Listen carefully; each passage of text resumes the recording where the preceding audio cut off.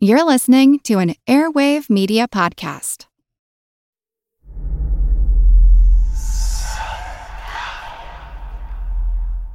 Hey y'all, spooky season is here. And if you're looking for a show to whet your appetite for a little haunted history, then I'd like to invite you to check out Southern Gothic, a chart-topping history podcast that explores some of the most infamous legends, folklore, ghost stories, and hauntings of the American South. We've covered all sorts of stuff from the Bell Witch of Tennessee to the disappearance of the Confederate submarine, the H.L. Hunley, not to mention our deep dives into the local lore of some of America's oldest and most haunted cities, like New Orleans, Charleston, and St. Augustine. So, if you're ready for a little good old-fashioned Halloween storytelling with a commitment to quality historical research, then be sure to check out Southern Gothic today. It's available now on all your favorite podcast apps.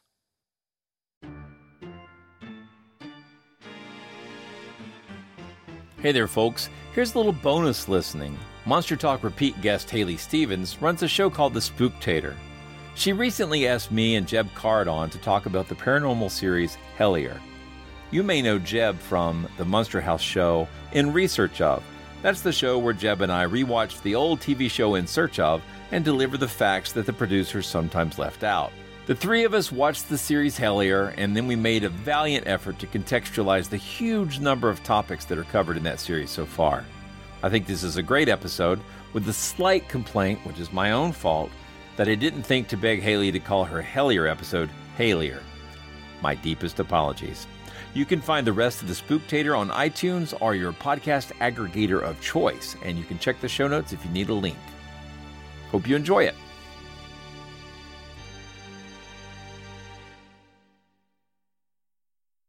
This is a Stimulus Network podcast.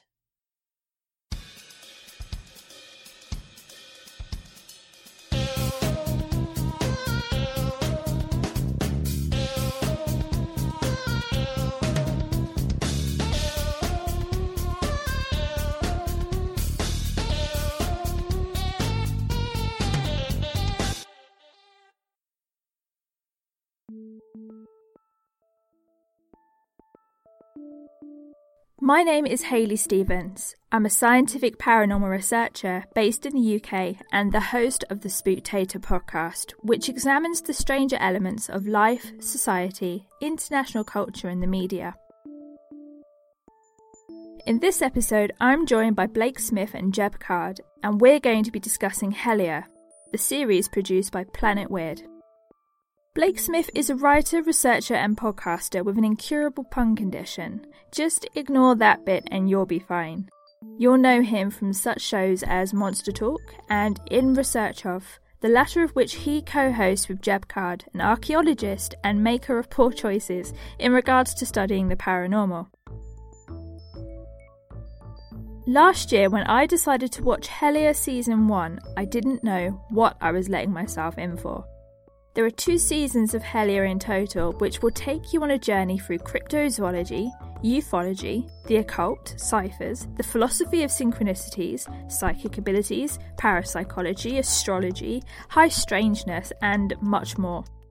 Available on Amazon Prime or for free to watch on YouTube, the Hellier investigation spans 15 episodes across 2 seasons, and although UK listeners may not be familiar with it, it's quite a big deal in the States.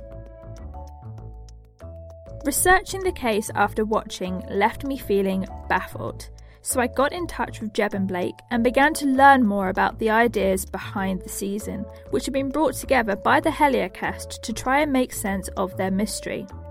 The problem is that the mystery they're trying to investigate is one of their own making. In this episode of The Spooktator, we're going to attempt to pick apart those ideas and the mystery at the heart of Hellier. A good place to start is at the beginning. So without further ado, we're going to be mentioning the idea of synchronicity a lot throughout this episode. So would anyone like to explain this now for listeners who might not know what that is? Oh boy, that's a order that's fairly tall. Blake, do you have any thoughts? I have a few, but Let me throw a thing or two out there. So the word itself comes from Jungian psychology, this Carl Jung, and it has to do with It's a big hit in paranormal circles. He is. And that's there's for a lot of reasons, among which that he wrote about UFOs contemporaneous to the first UFO flap. His idea is that you get this idea of what they call meaningful coincidences. So when you see something and then later on in a different context see the same thing, that it starts to tie together and have a special meaning for you. He's changed the definition over the course of his career, and he's not with us anymore. But in the context of this show, it's about finding coincidences and then attributing that to have special significance. Now there's this medical condition called apophenia. Well, when someone or just a description of how the human mind works. I'm not sure I'd call it a medical condition. Well, I was going to say that there's a concept of pathological apophenia, which is really, it can contribute to conspiratorial thinking. And then there's just general apophenia when you see patterns where there aren't any, or maybe you make special significance. You see, that kind of thing in the people who see Jesus in a piece of toast. And which would fall the pareidolia, the sort of it does subset of apophenia. Yeah. Whereas if you were to say, I don't know, make a whiteboard full of lots of numbers and then find the great god Pan in it, that might be more numerological apophenia. Which I call crapophenia. Yes. Exactly. I love it. I want to put this out right here. We're going to be talking about all of this. I am going to try to be on my charitable best as a cultural observer. But there's a lot of things that are going to happen. If you are not ready for an initiation, I don't know, maybe be careful listening to this. So just putting that out there. No. If you have only the vaguest interest in the paranormal and the way it overlaps with the magical, this is like drinking a smoothie made of like 20 or 30 paranormal concepts. With a lot of DMT. Yeah. Yeah. So Hellier begins with Greg and Dana Newkirk receiving an email from a man called David Christie, who claims to have goblins coming out of a cave on his property in Hellier, Kentucky. Greg and Dana are a married couple who are ghost hunters, and they run the Travelling Museum of the Paranormal and the Occult, I think it's called. Something like that, yeah. This isn't the first report of cave-dwelling goblins to come out of Kentucky, is it? No. Blake, you've done a little actually bit of research on this. Yeah, so you've done background research, but you've done experimental. I have. But experimental? Yeah, so this comes out of the Kelly Hopkinsville Goblins case, which is at 55, I think. August 1955, yes. Yeah, and that is, it's a famous case, way more than we need to go into here, but the general idea was that there was a family living in rural Kentucky, and one night they were besieged by little green men, little pointy or little goblins. So not necessarily green, they're sort of silver and glowy. Yeah, they were glowing, and the skeptical take on that, it was probably owls. But whatever it was, it really happened. They really saw something. They were really scared. They went to the cops and state police, and lots of people came to investigate. They didn't find anything. They left. The goblins came back, and then when the sun came up, that was over, and nothing else ever happened, or did it? I don't know. They seem to imply here there's more goblins in Kentucky. And we might be able to throw this into the show notes, but in the 1970s, CUFOS, the Center for Ufological or UFO Studies, founded by J. Allen Hynek, who's very famous for his participation in Blue Book, they did an extensive study of the Kelly case and other ones in 1955 associated with ufologist Leonard Stringfield from the Cincinnati area, which I'm north of and the Newkirks are part of. And my interest in this is partly due to my interest in the Loveland Frog case, which is in sort of the northern edge of the Cincinnati area. This is all happening in the same summer. Well, the very first Loveland Frog's actually in March. It's all happening the same year, and it's all tied to Leonard Stringfield. So there's this whole thing then of weird humanoids and goblins. And as I think we're going to talk about, the idea of strange humanoids is not unusual in the Appalachian area of the eastern United States. Exactly. And the Loveland Frog, we've actually, Kate, we've discussed that before on the Spooktator. because these were humanoid creatures that had wands, weren't they? And they sort of held the wands up towards people who had seen them driving on the road. In the 1955 case, and there's a couple of versions of this, and we're not going to get deep into this because I have been looking into this. And again, look at that Kufos report that we can link to, has a lot of details. It does mention frog-faced humanoids that have a sparking wand or something in 1955. And that's taken by Leonard Stringfield, who was at the time a sort of premier flying saucer investigator, because the term UFO was only starting to come into common use. So he would talk about flying saucers. In the 70s, it becomes more frogman-like, whereas earlier it's something else. So early on it gets not unlike the Chupacabra in 1995, because it was first talked to UFO investigators, it gets tied to UFOs, and then later becomes stranger. You see something similar, and wands and strange figures with wands are going to show up in the Hellier narrative. This is not unusual, though, because frogs do metamorphose. Just saying. Oh, dear. Yeah. Yep. Now, so the case that the crew of Hellier investigate happens in, was it 2012, did you say? That's when they get the email, and it appears to be in relative real time, where we have an individual, a Dr. David Christie, who we'll just spoil this because it's in the first season. They eventually realize there's a decent chance that this person may not have existed, or maybe they did, and they do some research and then later some research, but they're getting emails about strange, small little gray, as in gray alien looking creatures, sort of not assaulting, but almost like playing tricks or being inquisitive about the household in Kentucky.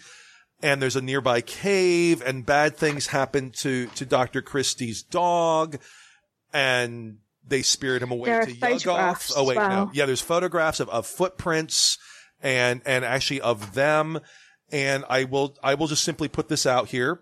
I noticed this when this came out in 2012. I was aware of Planet Weird. I think at that time it was maybe Who For It. I forget. They changed the name of it. They did, yeah. And it sounded quite a bit like, and I've seen them speak about this, it sounded quite a bit like some stories by people that are very similar, that while they were fiction, were very influential on the creation of UFO and paranormal lore, like H.P. Lovecraft's The Whisper in Darkness, for example, about a hermit in Vermont who sends letters instead of emails to people about strange creatures that leave footprints and are messing with their dog, and there's a nearby cave and a hill, and they're worried that they're aliens, etc., etc., etc. Yeah, this is, I would say, in general, the very nature of the stuff that drives this whole this documentary, or whatever you want to call this series. I'm not sure what to call this series. I don't know. It probably wouldn't serve us well, or you as an audience, for us to do a, point-by-point takedown of the various claims. But it's more interesting to say, if you did, if you do the, yes. I think it's Hyman's imperative that says, before you go investigate a thing, make sure it actually happened at all, right? Exactly. Which, to be fair, they eventually do. Yeah, but they've already gone to the location at that point, so it's a little bit late. They've travelled. They're in a cabin in the place. They're doing. It's still tax write-offable, right? But yeah, anyway. My point being. My point being that we'll do better to talk about the content, I think, and how it relates to the whole field overlap, the larger phenomenon. Paranormal culture. Yeah, absolutely, so. yeah. And I was actually going to discuss next the fact that so we have this case that's happening in 2012. This guy, somebody claiming to be this David Christie, sending photographs of goblins and footprints and things like that. It is worth noting, and they talk about this in the show, that it is sent to the old defunct email of when they were baby ghost hunters, like in their late teens, early 20s, and they had moved on. And so it comes to them from a strange place to a strange place. We can maybe talk about that, but it's weird. It also, very quickly in the series, it starts to shift because, to begin with, you think it's going to be this investigation of these creatures and, like a cryptozoology investigation, perhaps, of a strange creature. And then it shifts very quickly, and suddenly it's getting linked to all sorts of other things, such as the Flatwoods Monster and the Mothman case from Point Pleasant. Why is this? Where does this all come from? So, very quickly for the listeners, in case they're not aware, when we say Mothman, we're both talking about a thing that was seen in the late 1960s, but what we're really talking about is paranormal author and I would say philosopher John Alva Keel, who wrote a number of books that in the late 60s and early 70s were part of, I would say, the first kind of conscious paranormal or psychical research turn in study of UFOs, where people like Jacques Vallée are noticing, all these stories of little men coming out of saucers and collecting are just like fairy stories. And John Keel, instead of saying they are from Zeta Reticuli 2 or outer space and that they are space travelers, starts to point out that they are like creatures of old and like myths of old. And there's a lot of sort of magical and occult things. And this is where the notion of a window area emerges. This has become sort of a commonplace notion. If you recognize the words Skinwalker Ranch, which is now a TV show, or it's going to be, I'm not sure which, you know the idea of a window area. This emerges around Point Pleasant, West Virginia, which is right on the border with Ohio and is near Kentucky. It's not on the border of Kentucky, but it's close. This starts to get, I think that there has been a development of an Appalachian, I always say Appalachian and I know that's wrong, sort of. So, Haley, you're in the UK and you're England based, right? That's right. Yep. And while there's this whole notion that the British Isles have all these hauntings and whatnot, there are certain areas like Cornwall, like the quote unquote Celtic fringe, that in the 19th and 20th century, there is a huge amount of interest in documenting them folklorically because they are considered to be maybe different than England, and there's a lot of sort of ideas of spirits and folklore and fairies. Would that be an accurate? Yeah. Appalachia kind of has that in the U.S. cultural context. Okay. And I would say that in fact, if you go watch these, so one of the things about Hellier, this was not on the Discovery Channel, this was not on History, this was not on any corporate channel. They put this out on YouTube and on Amazon Prime for a little bit, but then on YouTube. In other words, they've been doing this independently, which I think is very interesting. We may come back to that. If you go to the YouTube videos, and we can link to these, but you can easily find them yourself, and you look at the comments, so many of the comments here are, I am from this area is weird, this area is where the veil is thin, this is an area where strange things happen, unlike the rest of the country. Yeah. And I think that is something that has especially developed since the Mothman prophecies. They made a movie, they adapted the book by John Keel into a fictional film in, I think, 2002, starring Richard Gere and Laura Linney.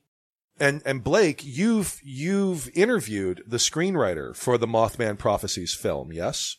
Yes, that's Richard Haddam. And not only have I interviewed him, we've also had drinks together. He's a fun guy.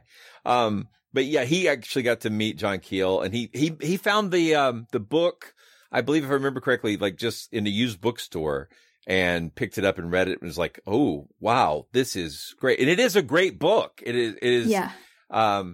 I've heard, I mean, it's just a really enjoyable read.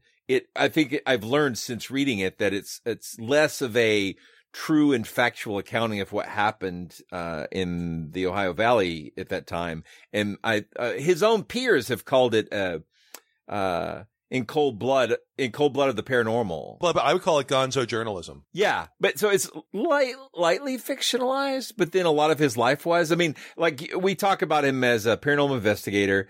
Some people think of him as a UFO investigator, but really his whole life he was researching and searching for magic and called himself a demonologist. So Keel's first book, Jadu, is his search in the Orient, as he would have put it maybe at that time, going to Asia to look for the last places where magic might still exist, which we're going to be talking about disenchantment.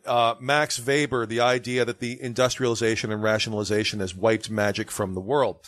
But so first off, Keel, centering on Point Pleasant, West Virginia, although he ropes in a lot of things from the New York area in 1967, creates what becomes this notion that many things are connected, where you have Bigfoot sightings and UFOs and weird birds and Mothman and Men in Black and all of that.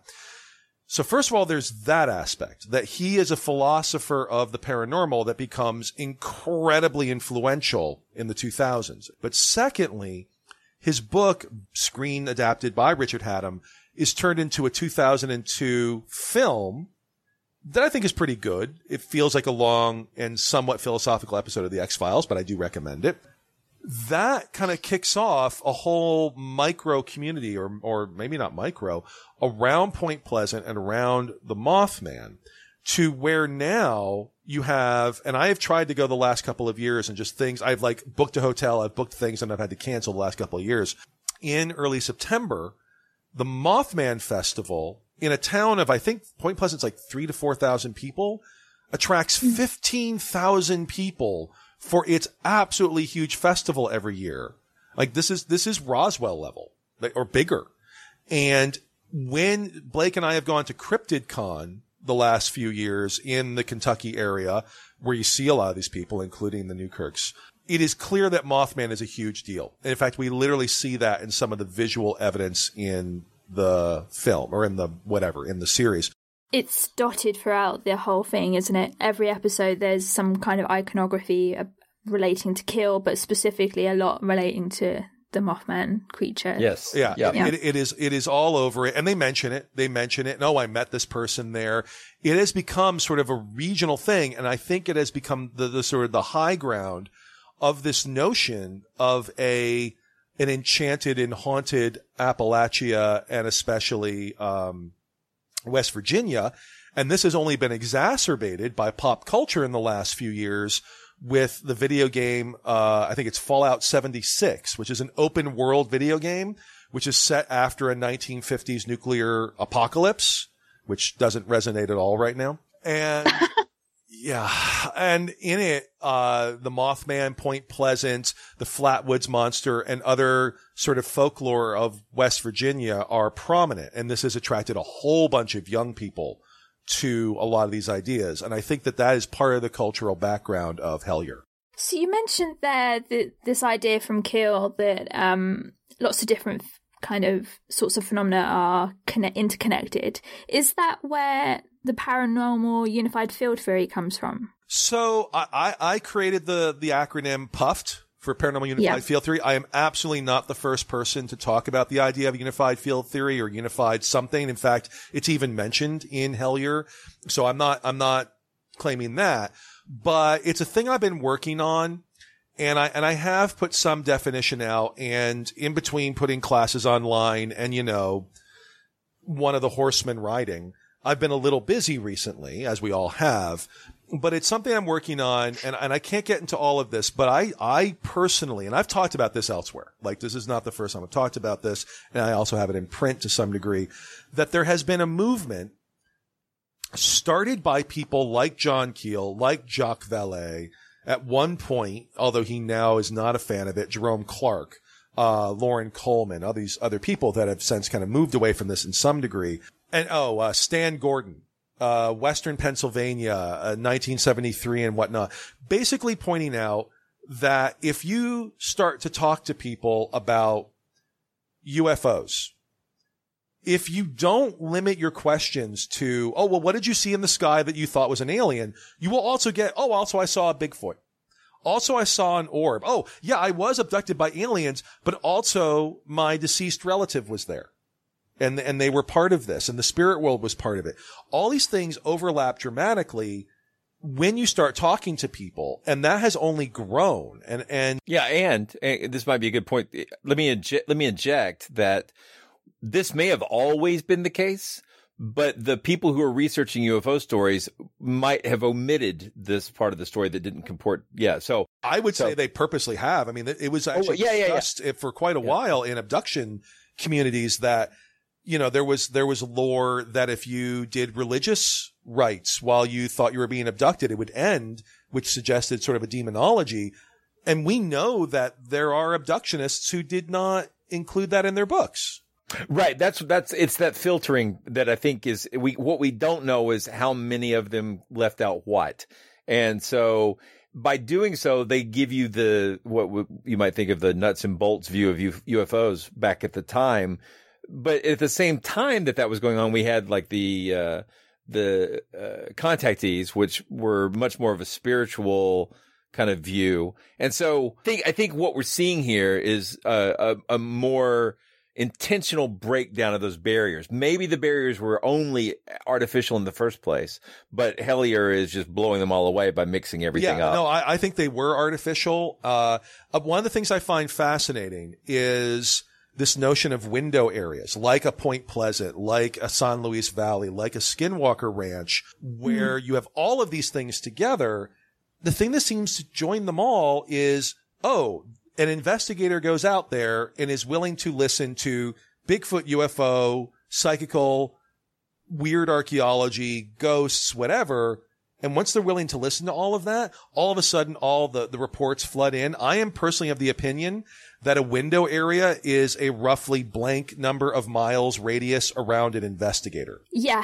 And I was going to say, I think it's quite interesting when these things are reported, because it does depend on the investigator which phenomena is anchored to which. So I was at a conference a few months ago where somebody spoke about researching Bigfoot and mentioned how orb phenomena is often seen when Bigfoot's around, but then maybe a ghost researcher, someone who's more drawn to doing ghost research, would say that orb phenomena is the main phenomena and it attracts other things too. So even then, the way that it's reported by that investigator can also massively influence how it's kind of recorded and passed on. Oh, absolutely. There's a fantastic book, and I'd have to go look up the name of the author. It's, I think it's Matheson. I could be wrong about that. But on alien abduction, we can fix that in the show notes. In the late 1990s, like I think 1998, that pointed out that depending on which of the major alien abduction people, like the researchers you talk to, the abductions came out differently. Like, if you talk to John Mack, the aliens were all warning about ecological apocalypse and they were from the imaginal realm. But if you talk to Bud Hopkins, they were cold, clinical, medical, experimenting, cloning aliens. But if you went to, and so on, it is very much through a lens. Yeah. I don't really have much to add to that, except I kept thinking the whole time that Hellier takes these windows to the max. So throughout the series 1 and 2, there are a number of characters, or not characters, people. I think that some of them are real people. We're all characters, Haley. Yeah, in someone's story. But in Hellier, there are a number of people who are mentioned a lot. So Terry Wrist is mentioned a lot, and Indrid Cold. For people who might not be familiar with them, does anybody want to break down who they are and how they might be connected to this? Blake, do you want to take Indrid Cold? I do. I want to take him hard. I want to take him often. No. This took a turn. It really did. I've been stuck at home too long. Okay, no, seriously. It's a lockdown. So Indrid Cold's really interesting to me. So I had not read the Mothman Prophecies when I watched the movie. Really? Really. Mothman Prophecies, the book, is the thing that, like, in my teens, sort of like, I had been interested in paranormal stuff for a long while. And then I was like, and it was the thing that revived me in a lot of ways, weirdly. I mean, Mothman's covered in so many paranormal and cryptozoological books. I felt like I knew the character or the monster or the story. And so when I watched the movie, oh my gosh, Indrid Cold appears in the film as this dark and mysterious cosmic figure. It's really an ultra-terrestrial. An ultra-terrestrial. And I love the way it's presented. It's so well done. I really like it a lot. And then I read the book and I was like, this doesn't sound like the same thing. And that's when I discovered that Indrid Cold fits much more into the sort of contactee world of friendly humanoid aliens who are going to tell us how to save the planet. Yeah, he's a long-haired guy from Lanulos, if I remember correctly. Yeah. A planet where clothing is optional, and it's like, you know, it's. I mean, technically, that's the same on Earth. That could be planet Earth. Clothing technically is optional here too. Technically, but we do have laws about it. I mean, the idea is that they're above all that. So it's right. It feels like so there's a book written by Woody Derenberger, the guy who's at the heart of that story. And remember, who there is an XP of in the Mothman Prophecies movie. Yeah, exactly. And they talk to his daughter in the Hellier series. So Indrid Cold comes up a lot. And I get the feeling that the Indrid Cold that they're alluding to is more like the one in the movie. But they do talk about the sort of primary source, which is visitors from Lanulos, and it's this narrative about the Derenberger's contactee experience. And it's a really, really interesting story. It feels very much like a 1950s thing. I mean, it feels like optimistic and a planet full of hope and utopia. And so the disparity between the Mothman Prophecies movie version and the sort of historical, what did Woody Derenberger actually claim to have experienced, is really a huge gap. But they're definitely leaning into the spooky version for the series, even though they definitely talk about it as a contactee type thing. So, well, they do talk about as a contactee that he has family and that he had a house and that he might have actually been a person.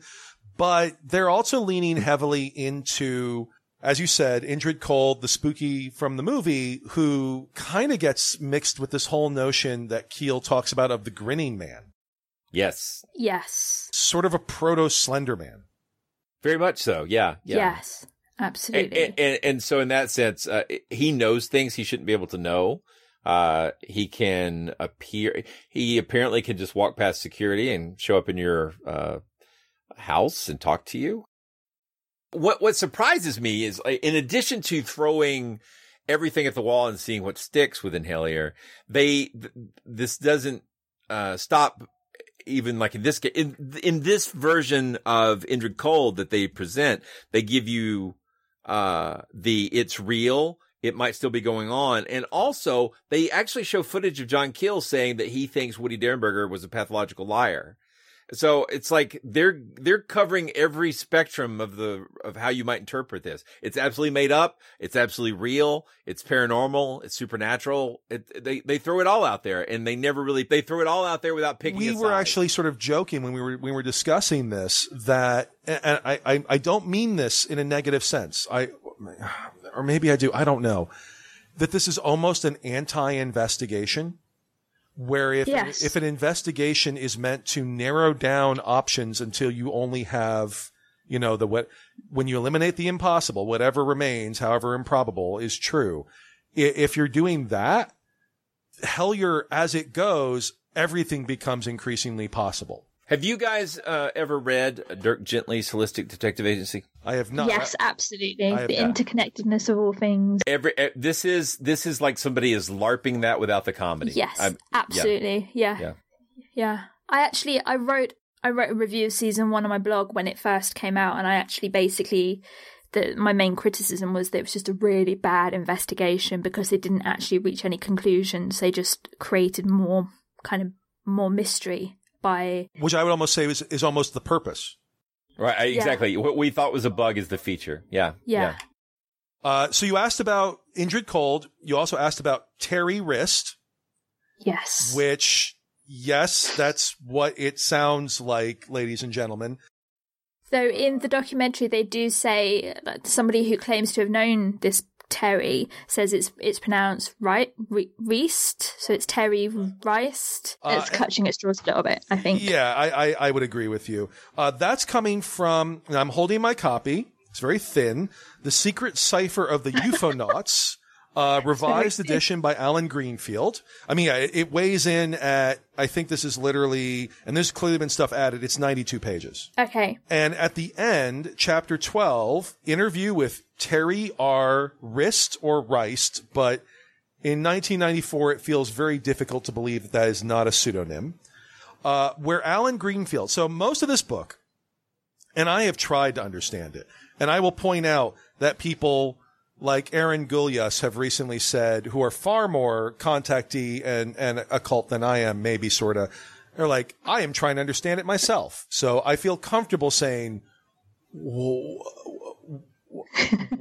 is happening? Hello, I'm Paul Giamatti. And I'm Stephen Asma. Each week on Chinwag, we dig into the weird topics you wonder about, that you care about. The stuff none of us are totally sure of, like the Bermuda Triangle, Mothman, consciousness, philosophy, UFOs, ghosts, or, say, Bigfoot. So who's to say that there's not alien species that are Sasquatch? Like I'd seen a ghost, and I would hear something walking and breathing. Maybe every path is right. I will accept as a premise that every path is right. That is a face on Mars, eyes, nose. It kind of looked like Wilson the volleyball. Some people enjoy the waves or whatever crashing, and I enjoy listening to a quantum physics audiobook. I do think there are many things in the world that we just don't understand and probably won't understand. That's our whole show. So join us every Wednesday on all major podcast platforms and find us on Instagram, TikTok, and Twitter at ChinwagPod and Wagon. Everybody shush! William Shatner has something to say. Cat and Jethro, box of oddities. What do you do when the woman you love dies? Well, of course, you dig her up and you live with her. Aww. The show examines weird things. There are plenty of old photographs from this time period of children out in the streets playing in and among the dead horse carcasses. Oh, I miss those days. Things used to be so much simpler. Cat and Jethro. Then there's the urine wheel, which sounds like a really bad game show. They've done weird things. Cat and Jethro, box of oddities. That is really mysterious. Join Cat and Jethro Gilligan Toth for the strange, the bizarre, the unexpected, as they lift the lid and cautiously peer inside the Box of Oddities. The Webby Award-winning Box of Oddities podcast from Airwave Media. So the secret cipher has numerology. It's a lot of numerology. It's a lot of Kabbalah and other aspects of the Western occult tradition and John Keel and contactees. But at the end, there's an interview, June 20. Okay, I just realized it's June 24. I literally just realized today is not June 24, but this interview is with Terry Wrist on June 24, which is St. John the Baptist Day, but it is also the day that Kenneth Arnold saw flying saucers. Ooh, cue the X-Files music. Yeah, sorry. No, I think that's very appropriate. Oh, yeah, Haylier, you have a lovely TV theme humming voice. Oh, thank you. And also, John Keel said it was the day of the year most likely that you would see things. Like he statistically broke that down. And it's this, let's see, about 5-page or 4-page interview with Terry R. Wrist, The Law of the Battle of Conquest section presented previously, which is again getting into Thelema and whatnot. Aleister Crowley. You mentioned numerology.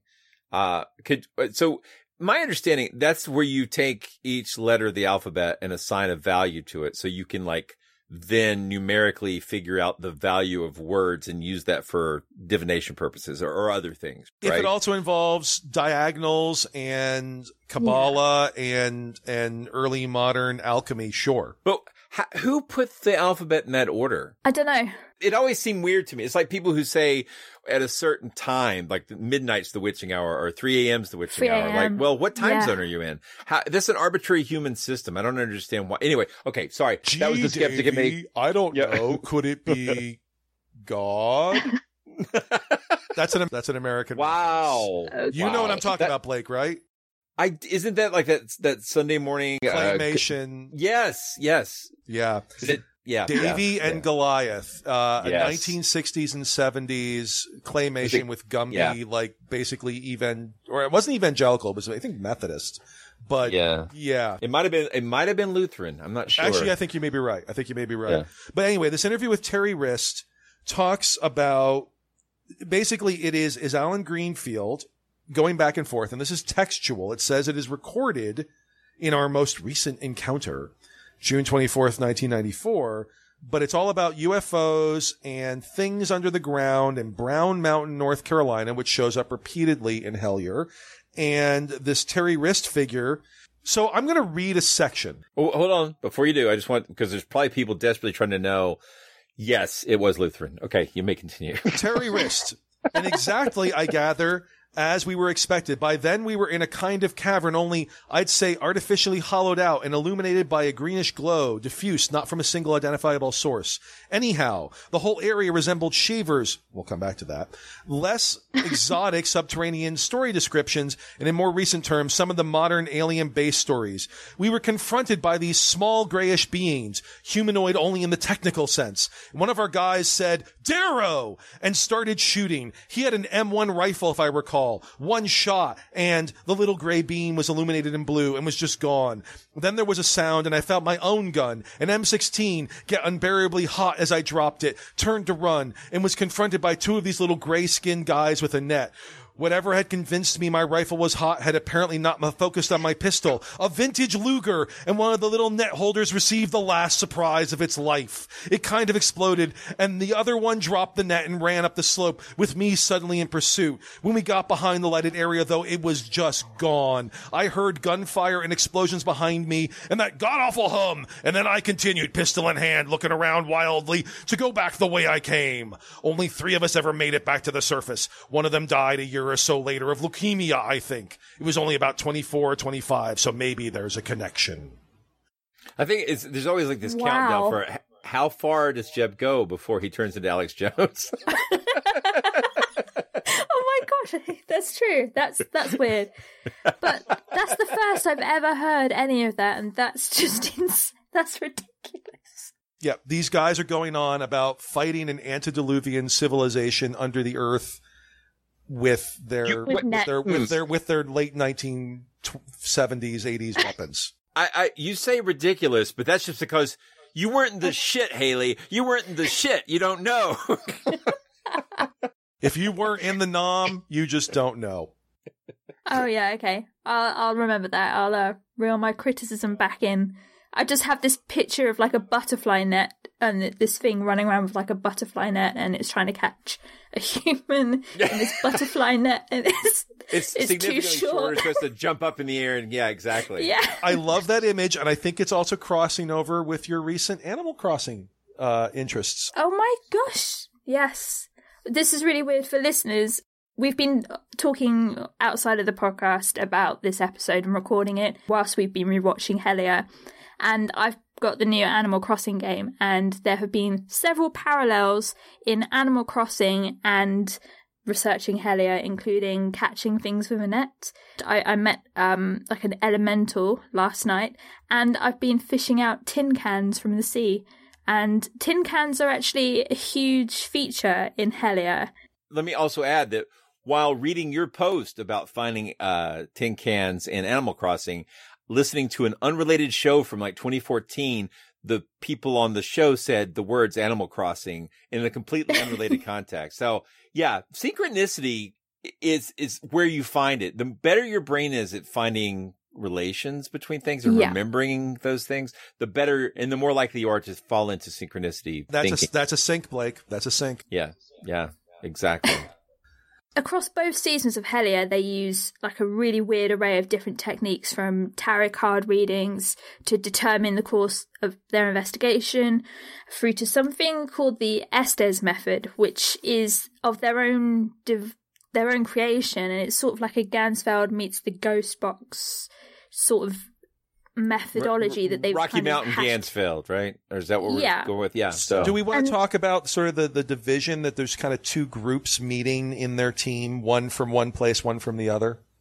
Yeah, so you've got obviously Greg and Dana, and then they meet up with, I think it's Carl and Connor. Right. And then they add in Tyler in season 2, right? He wasn't in season 1. He was briefly in season 1, but he's not as prominent as he is in season 2. No, exactly. And I think it's the guys that came from, what's the hotel called? The Stanley Hotel. The Stanley. Yeah. So they used to run the ghost events there, didn't they? And they're the ones who devised the Estes method. I think I'm saying that right. I think it's from Estes, Colorado, if I remember correctly. It is. Right. Estes Park. Yeah. Yeah. And it's basically like a ghost box device which scans through the frequencies and picks up random noises from different broadcasts. And but the difference is that you have someone who's blindfolded and they've got noise-cancelling headphones on, and the device, the skipping through the channel, is being played into their ears, and then they are just saying out loud what they hear, but not hearing questions that the other people are asking. So, like, someone might say, "What's your name?" and they wouldn't hear them say that, but then maybe on the device it would say, like, Michael or something like that. Do all of you have a ghost box? No, I used to have a ghost box, but I got really bad radio signal where I live, so I just threw it away because it just never picked up anything. I had a broken radio in my truck, but I replaced it. I bought a ghost box last year for a course on investigating the paranormal that I teach, and it's loud and it gives a lot of information. So I cannot imagine being hooked up to it for 40 minutes with sensory deprivation, and yet that is what we see on screen. Have you noticed that if you listen to the ghosts at night, they speak more Spanish? Just interesting. I guess that's an American thing. It is. We have a lot of AM radio bleed over from Spanish-speaking stations at night. I don't know. Oh, okay. Estamos hablando sobre Señor George Nori? Wow. They use this method throughout the season to kind of get information about what they think they're investigating and where they should go. And one of the things that comes out of this is this tin can. Does anybody want to elaborate? Consider how you make a show like this. Like any reality TV show is a basis of you film everything and then you construct your narrative in the editing room, right? So the emergent narrative in season 1 of Hellier is that there's a tin can in a cave and it's significant. I was unable to call it I don't know what you want to call it. People, the suspension of disbelief. I don't know what the right term is for this, but I was unable to find it within my heart to accept that the tin can was important. But I think that was supposed to happen. Well, I will say this. So we've talked about there being two seasons. There's a season 1 of 5 episodes and a season 2 of 10. And they actually renumber them as, so episode 7 of season 2 is chapter 12. So it's a little bit of a George Lucas thing. But season 1, I'm just going to say this straight out. I found it maddening because it was very interesting in the beginning, and then it just became this almost meditative something that ended with their encountering spirits in a tunnel. Once it becomes season 2, it becomes this very different thing. But the point I'm making here is the tin can is a thing for a while. And then there's another thing. And they follow that. And then there's another thing. And then there's a balloon. And then there's Amy. And then there's Somerset. And then there's in other words, it's just thing after thing after thing after thing that continues to sustain what's going on.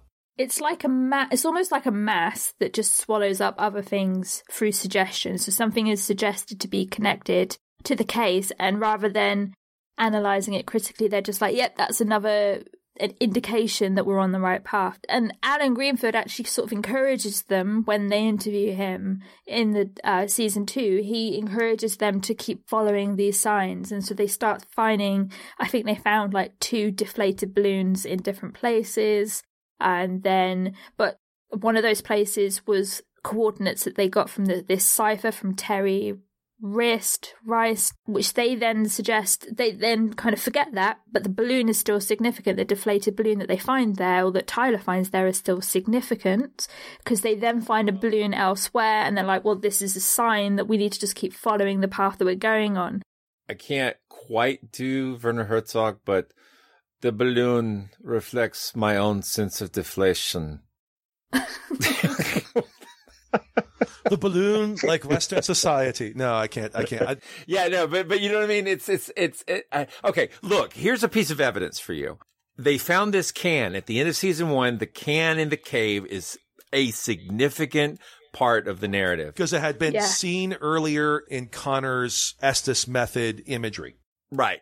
Now, seen a tin can while they went to Hellier and got like a B&B or wherever they were cabin and did this sensory deprivation thing. He's like, there's an image of a tin can. Then they go to a tunnel where there may be goblins. Right. But season two, where is the can?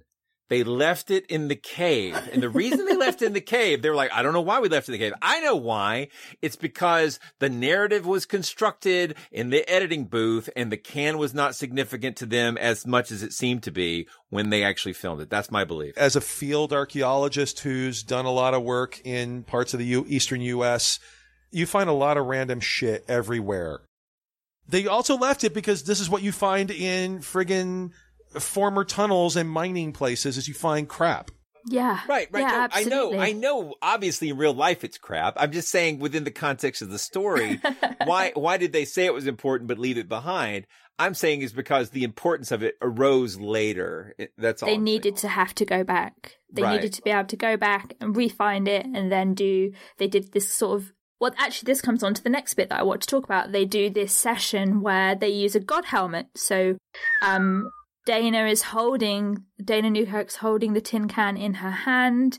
You've got, is it Connor doing the Estes method? So he's got the noise cancelling headphones on. He's blindfolded, can't hear anything that's being said. So one of them is sensory deprived and the other one's not, but in an altered state because of electromagnets.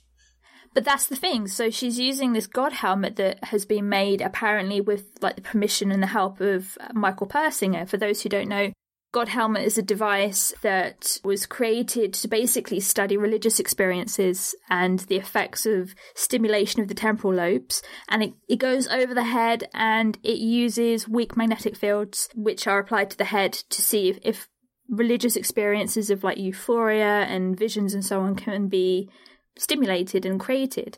And so they've got this god helmet, which has been apparently created with the help of, or with the permission of Michael Persinger, who did that research, and they use it to try and amplify Dana Newkirk's psychic abilities so that she can kind of, I guess, bring in whatever they're communicating with, and then the entity, the whatever, is communicating through the ghost box, which is being fed into Connor's ears, and he's churning out answers or statements in response to the questions that Dana is asking.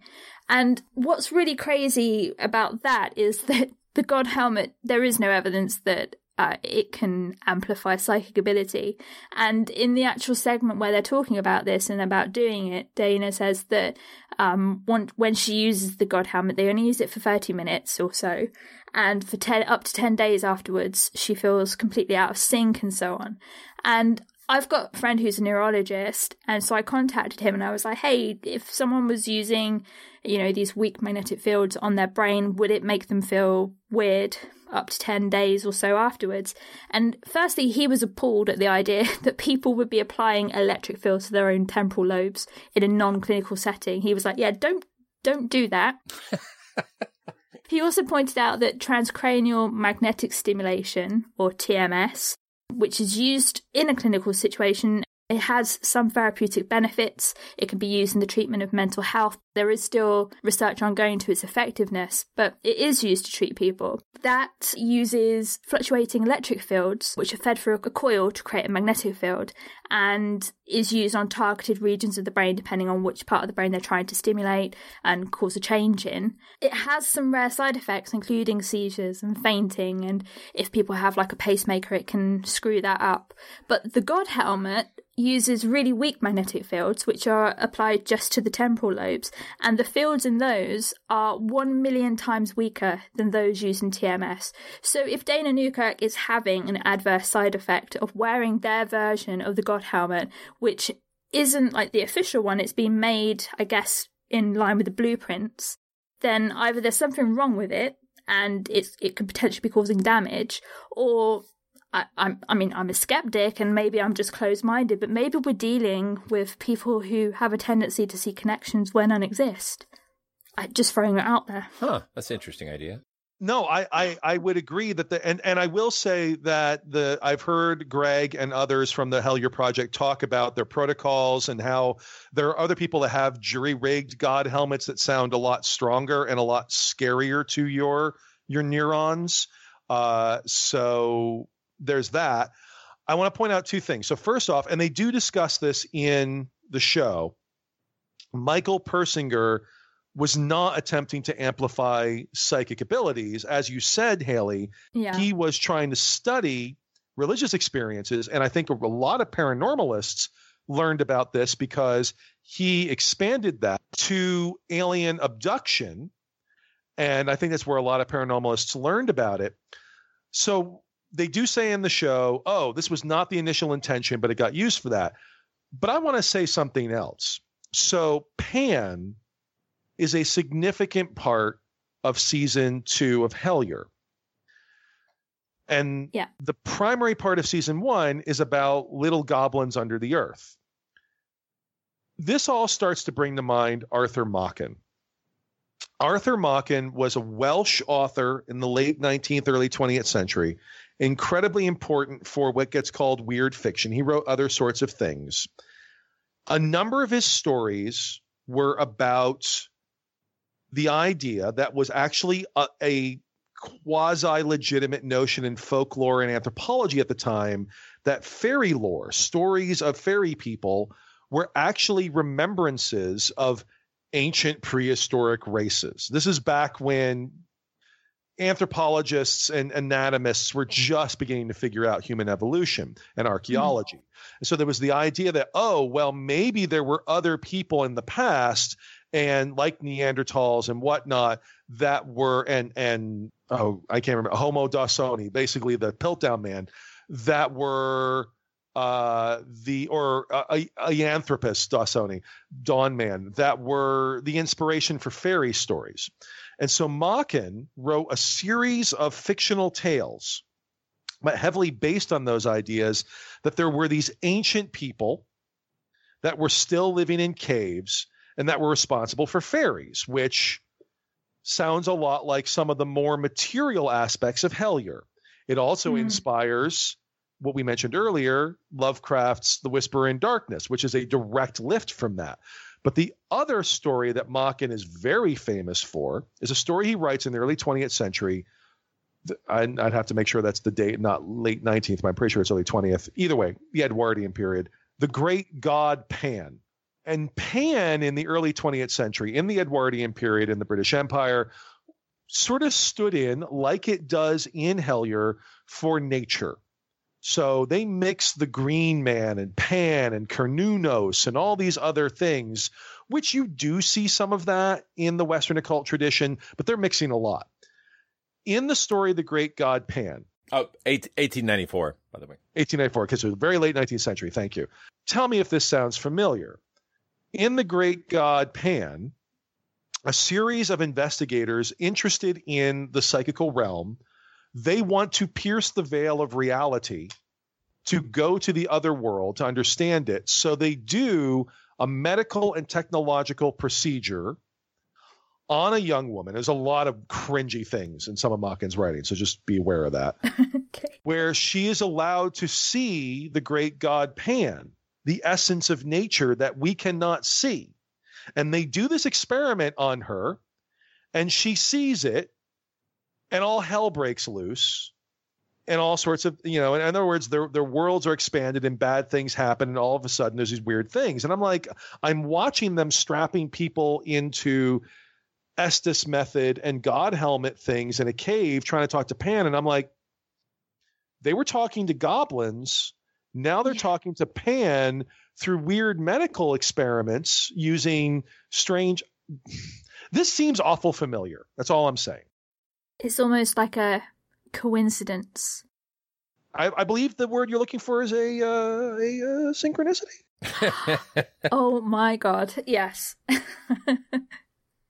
Yeah. It's, it kind of, there's points where you wonder if you're being, as a viewer, you wonder if you're like being mocked a little bit in that they're asking you to believe that they're being sincere, but it's and I think they are. Wait, think are you saying they're mocking about mocking? Oh. Oh my God! I'm just asking. I didn't say it. My hands on my forehead. Yep, same. I did exactly the same.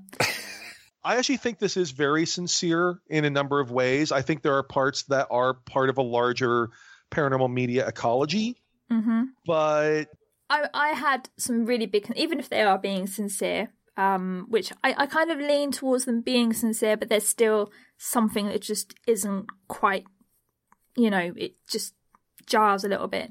But one of my biggest concerns about the whole thing, both seasons, was just kind of like the lack of ethics involved. I mean, in season 2, for example, they were contacted by a woman called Amy, sort of at the beginning of the season, by email, which very much reflects the whole David Christie email about the goblins. But this woman is traceable, and she says there are creatures sort of, I think, taking people underground in Somerset, in Kentucky. She says her life is in danger. And by the way, that's a huge kind of synchronicity there, because I live in Wiltshire, and I live on the Wiltshire-Somerset border.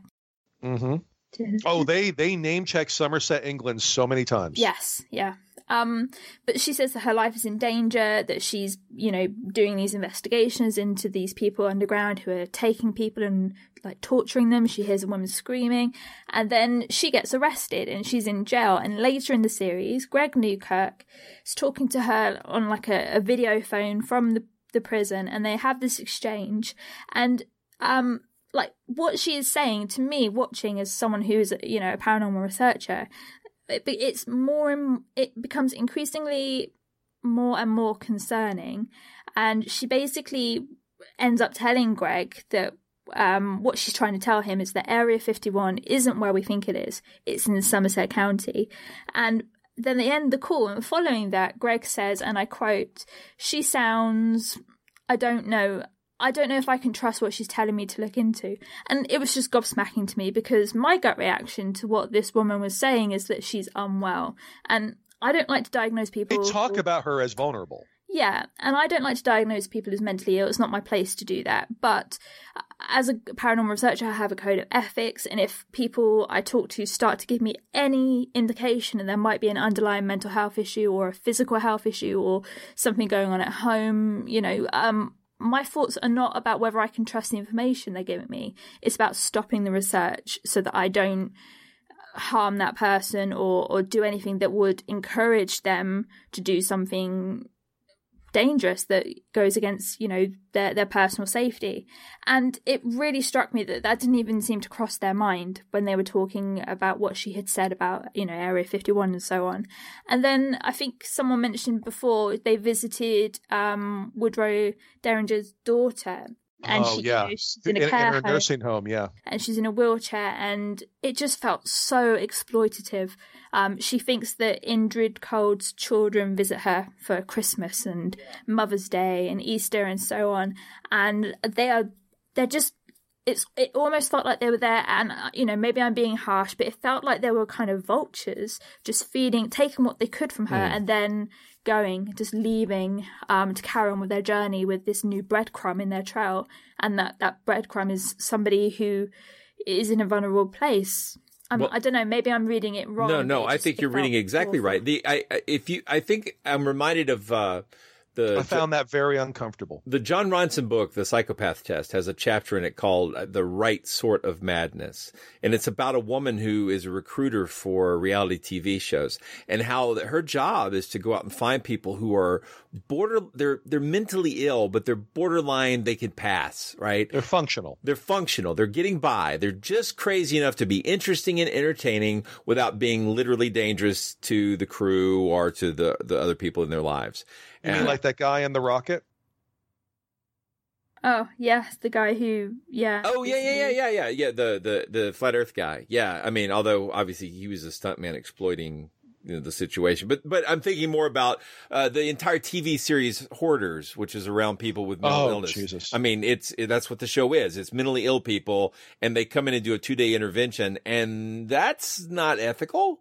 Okay. And then doesn't help. I mean, and so many of these reality TV shows are based on that model of finding people who, are delightfully wackadoodle or whatever. Yeah. And Ken Fader has talked about how they want him as a character because he's got the weird Doc Brown hair. Yeah. And he's got, he's a character. It's like, yeah, he's friggin' professor. Yeah, it is. And she knows things. I doubt those TV shows have an ethics department they have to deal with, right? They have to. Absolutely. And so I think the Newkirks here and Planet Weird have put together a show that's following a model they can find again and again on regular television. And so I think it has the same exact ethical problems. It's not something I would feel comfortable doing. Haley, did you have thoughts about the abduction experiment? Yeah, so in part of series 2, they show footage of one of their friends being hypnotized and led through an abduction experience, alien abduction experience, and he looks to be physically upset by what he experiences, and they discuss him like having no concern about aliens, and then after hypnotism and doing this, being very concerned and afraid of aliens. Yeah, and they do actually say though when discussing it that it's unethical. Like somebody says that's unethical, and they're like, yeah. Greenfield throws a lot of shade on them as a either this is real or you did something terribly unethical. Yeah, that's right. That's him that says that. And they're like, yeah. And they seem to kind of accept that, but then shrug it off because I guess in the greater scheme of things, it's another breadcrumb for them. So it doesn't really, it matters, but, it's a means to an end. And yeah, that's the impression I got. And I can't remember the chap's name who goes through that experience, but I actually interviewed him a long time ago with Greg when they did their Bigfoot documentary. They did a Bigfoot documentary about... He's the one who did their 3D scanning also. Yes. So I interviewed him alongside Greg about the Bigfoot documentary years and years and years and years ago, back when it was Who Fought It, before it became Planet Weird and so on. And I'm inclined to believe that I don't believe that hypnotism makes people be abducted or whatever by interdimensional beings or whatever was really being claimed there. But I think to him it was a real experience, and I think he was probably, if he says that he was traumatized or found it traumatic, then I believe that. I'm inclined to believe that he didn't lie. Hypnotism certainly seems to be able to make you focus on certain interpretations. Yes. I mean, that's I think what Susan Clancy's book was about. There's definitely a confabulation element, and we have seen where it can really make people think or have lots of thoughts. Yeah, absolutely. And so they got called out by Alan Greenfield. Yes. He wanted to call him Green Man. Alan Greenfield. Well, there's a lot of Green Man in this show. Yeah, exactly. It was quite uncomfortable to watch, really. And then they did the same thing again with Connor in Somerset, and it just felt like, okay, you've been criticised for doing something that was unethical, now you're doing it again. So I guess the question that kind of ties us all to an end, because we've gone over so many different subjects here and covered quite a lot of ground, and it's just so complex. There's a lot here. Yeah, but what do you think the cultural impact of Hellier season 1 and season 2 and potentially any future seasons, what do you think the cultural impact of this is going to be, or what has it already been? Well, so I think there's two ways to think about this. I think there's its impact and also looking at it as sort of a sample of what's already going on. So first off, as they point out, there's a montage, and I think it's episode 6 or 7. I think it's 6 of season 2 of the reviews of season 1. And they are within paranormal world actually quite glowing. The term breath of fresh air, new approach, these get repeated several times. And I've been banging on about how this sort of the paranormal unified field theory approach has been growing. What others have called supernatural, like Sharon Hill calls supernatural creep, there's a couple of different ways of discussing this. And it's been growing. It's been growing in intensity. And even the most high profile, where like you look at, say, Tom DeLonge and his TTSAs, To the Stars, looking at UFOs also involves poltergeist stuff and ancient alien stuff and all these things. That's all been kind of coalescing. So on the one hand, they got a really good response from this. And they specifically talk in season 2 about a kind of the occult people, that the people interested in magical teachings and hermetic teachings and ceremonial magic started talking about the show as a ritual. Like an initiation as well. Yes, an initiation, a magical initiation. I will also say, from the limited experience I've been seeing, those sorts of notions, especially with younger people, with a few kind of elders like Tenney and others sort of leading the way, has been growing dramatically within the paranormal subculture. I think that this has been successful and has had a lot of people interested in it because it's actually fitting the moment that we are in, where you're seeing this huge interest and this melding of, you're seeing the ologies of cryptozoology and ufology and all going away, where you're seeing people that are talking about consciousness and talking about non-human entities and talking about time slips and quantumness. All are talking to each other much more than they were even 5 years ago, and certainly much more than they were 15 years ago. And I suspect it's not so much Hellier's cultural impact, though I do think it's having some, but more, this is a really, really rich example of what I think is going on in a larger sense with notions of, let's use the word esoteric to cover all of it. Huge thanks to Blake Smith and Jeb Card for joining me for this episode. Be sure to check out their podcasts, Monster Talk and In Research Of. You can find more information about the Spooktator podcast at spooktator.co.uk, where you will also find episode notes and links to all the things that we have discussed in this show. We'll be back soon with another episode. Until then, remember, spooky is in the eye of the beholder. Spooktator theme music is by Jason Shaw. Introduction music by Poddington Bear, used under a Creative Commons license.